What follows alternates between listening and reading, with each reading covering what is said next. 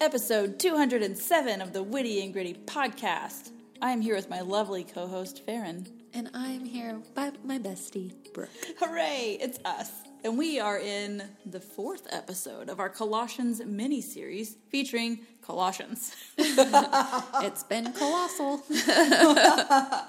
Yes, so Paul wrote this from prison to a church in Colossae, and his friend started the church. Paul doesn't know these people directly, but he is cheering them on, praying for them, and giving them wise advice in a world full of being pulled in the wrong direction. Colossae sounds very fancy. It's right up there with charcuterie.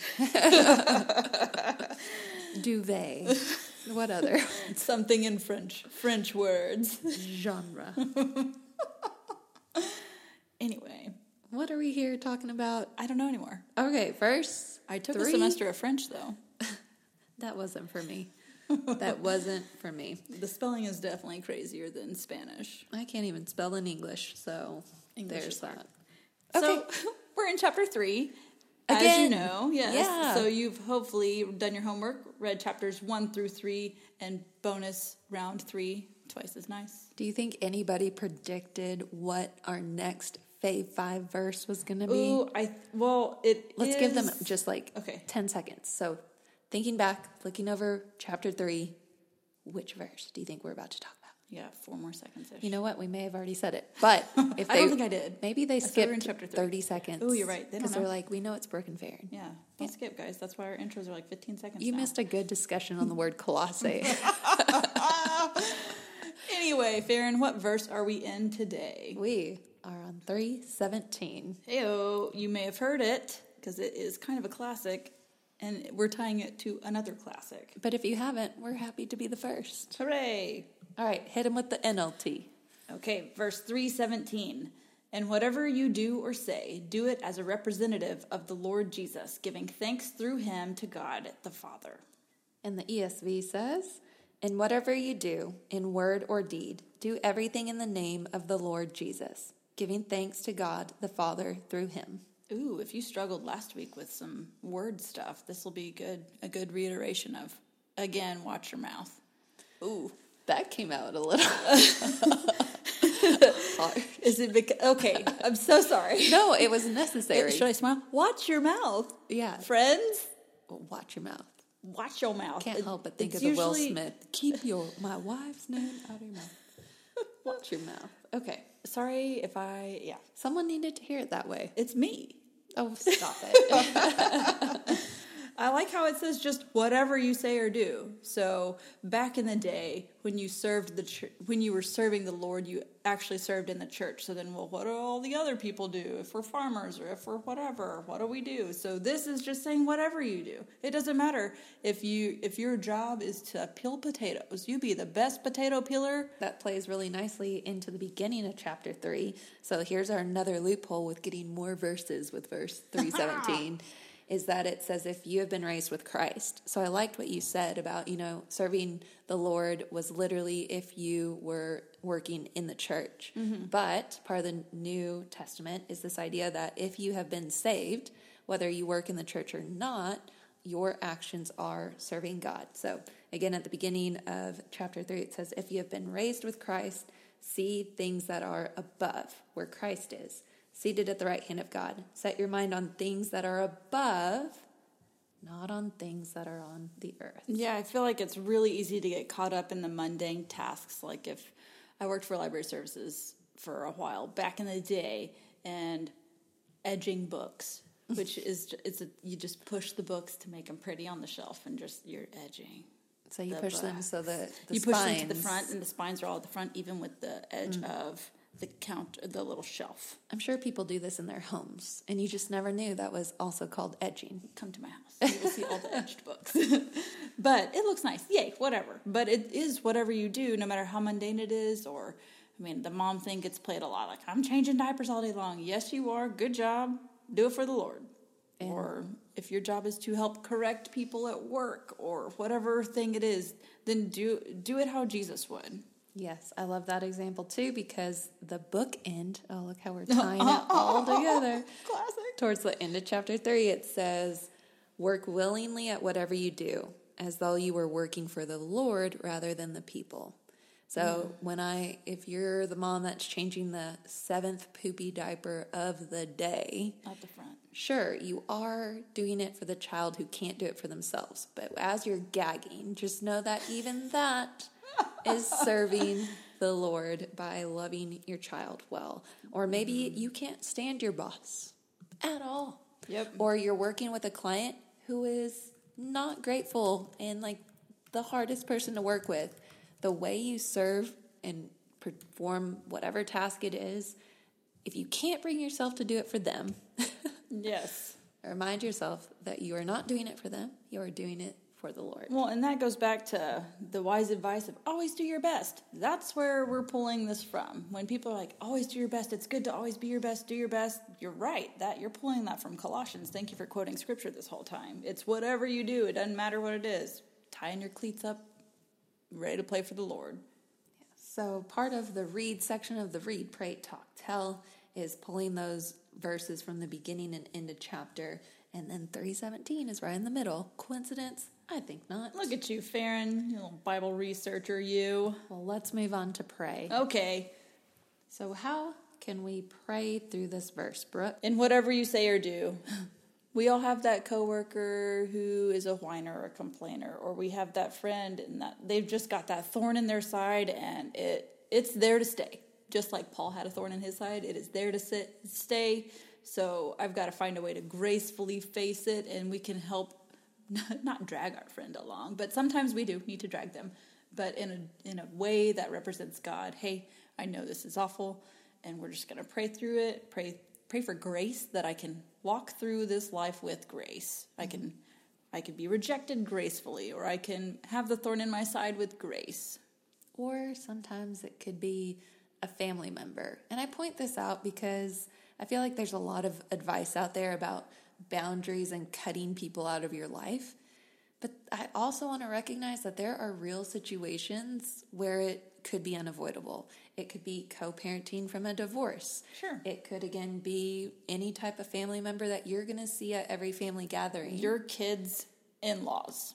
Yeah, I mean, It could be anything that you're connected to that that relationship's not changing. Yeah. So what needs to change is you and your heart. yeah, so sometimes there are boundaries and you can cut people off, but the reason I give the family example is, to some extent, I always think of the inevitable, probably really not able to cut people out kind of situation. Yeah, like you mentioned, a boss or a coworker. There are people that we can't escape from necessarily. So how are we interacting with them? Because it says whatever you do, not just I'm going to go do my job well, but part of your job is interacting with other people too. So how are you going to interact well that represents God? And in those situations, you're going to need some prayer. Oh, yeah. And not just you actively praying for your heart posture, but also praying for your enemy in Yes, this situation. absolutely. And of course, we love intercession for each other. So if you're like, I cannot think one positive way through this, that's what your friends are for. Yep, and our job is to make heaven crowded. Our job is to recruit for Jesus. So if that means we go and we be a good representative for the Lord to this enemy or to whomever, ultimately we want them to cross the line of faith too. So we've got to make them want to join our team, right? Not be rude or ugly to them. Absolutely. Easier So said than done. praying, what's the phrase? Like, have you prayed about it more than you've complained about it? Ooh, yep. Yeah. That, I mean, easier said than done. Mm-hmm. But ultimately, we want to do our best, as you mentioned, and man, resolution would be great. Mm-hmm. Okay, so praying for the situation or person or circumstance it probably seems straightforward and simple, but again, the reflection of, but have you been praying for it more than you've been complaining? And the back of the half of the verse says, give thanks through him to God the Father. So we're also still reiterating that gratitude. If Paul is reiterating it this much, I feel like he has a ton. Every verse we've talked about pretty much is like, also be thankful. Here's gratitude. Be thankful and grateful. So we need to be constantly doing that too, because whatever we're doing on this side of heaven is hopefully it's sanctifying us. Do you think he is subtly like, it could be worse, you could be in prison? Everybody stop whining. Yeah. Maybe. I mean, not to give it away, but I believe it's the last. Yes, it is in chapter 4. It's not one of our verses, but 18. He says, "Remember my chains." And so I Googled just "remember my chains" from Colossians, verse 18. And there's different commentary on it. And I think that's interesting. Yeah. So he's telling us the whole book, like you just pointed out, being thankful. And so remember my chains, I think he's just saying, like, there are people fighting that good fight. He's living out, do everything as a representative for the Lord. This is how you participate. He is in prison in a crummy situation. Yep. And he is still living it out and having lots of thanks. Yep. Read, pray, talk. Talk. How do we do this with our friends? I put on our notes here, identifying your why. Why? Well, are you doing it to glorify yourself Ooh. or to glorify God? Ooh, that's a good one, Farron. Little gut check It there. hurts really bad. Yeah. Are we doing it to be showy? Or are we pointing back? Give thanks through him to God the Father. So I'm doing this thing. I'm representing God, and I'm giving God the thanks for letting me even be a part of the narrative. Am I frustrated because I want to people please and I'm working hard at this job and I get no acknowledgement or respect? Well, who are you trying to please, your boss or God? And would God be pleased with what you're doing? And then can you find satisfaction in that and not things of this world? Mm-hmm. Ooh, that's good, Farron. Yeah, I might have that struggle from time to time, which is why I just can, rattle it off. Fresh on the mind. Yeah. Read, pray, talk, tell. So for our listeners that follow along, we are coaches. Yes, and we athletes. are. Between us, we have 6 teams currently we're coaching, right? Yeah. No, 5? Too many to count. Some teams count as 2. I think 6. And then if you count basketball, 7. Many. Many. All the teams. We're coaching all the teams. But sportsmanship, which is not only when you win. Yep. It's also when you lose. Yep. Especially if you lost and you thought you should have won. Especially if you lost and To that person. Yes. I think what's hard too with my kiddos, especially on my older team, is they are observant of refs. Yeah. And they've probably heard it and pointed out.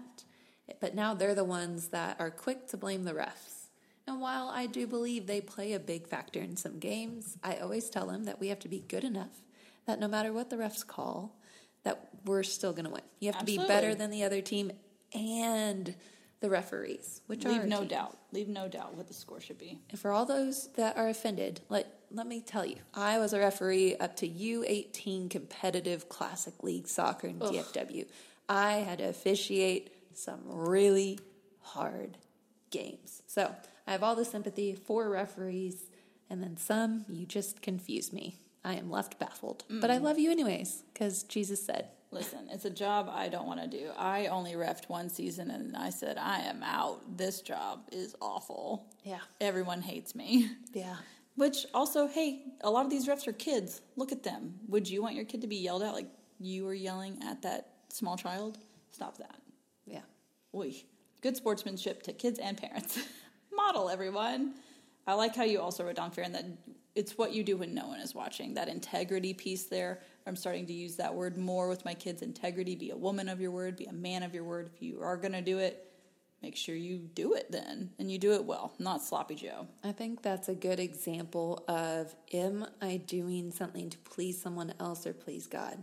Because if you're doing it when no one's around, that's good evidence that you're doing it to please God. Ooh, that's a good little, hey, did we do our best even when no one was looking? Yes or no? Okay, then that seems like you're working for the Lord. But I know, if a kid picked up a piece of trash and they didn't know I was watching, and I would, as a teacher, compliment them or let them go get a prize. Mm-hmm. Oh my goodness, for the next 20 minutes, every little speck of trash. As all I the pick up attention. this They'd piece come of show me the trash.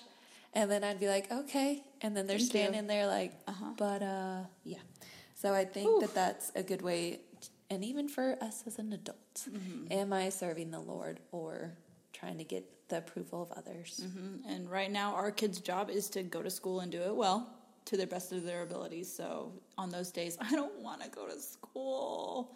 I know, but we're supposed to do whatever we do it for the Lord. So that's get in the car well, be good in the car, be great at school. Everything you're doing, you're representing God. Okay, growing up, my parents were principals in the district that I went to school in, and they would always tell me and my brother, whatever you're doing, just know that eyes are always watching you, not in a bad way, not like trying to catch you, whatever, but they know that you're an Adams kid. So the second you're out of line, I know I'm going to get 5 phone calls from someone seeing you in the neighborhood or whatever. The point is you're representing someone, and it matters.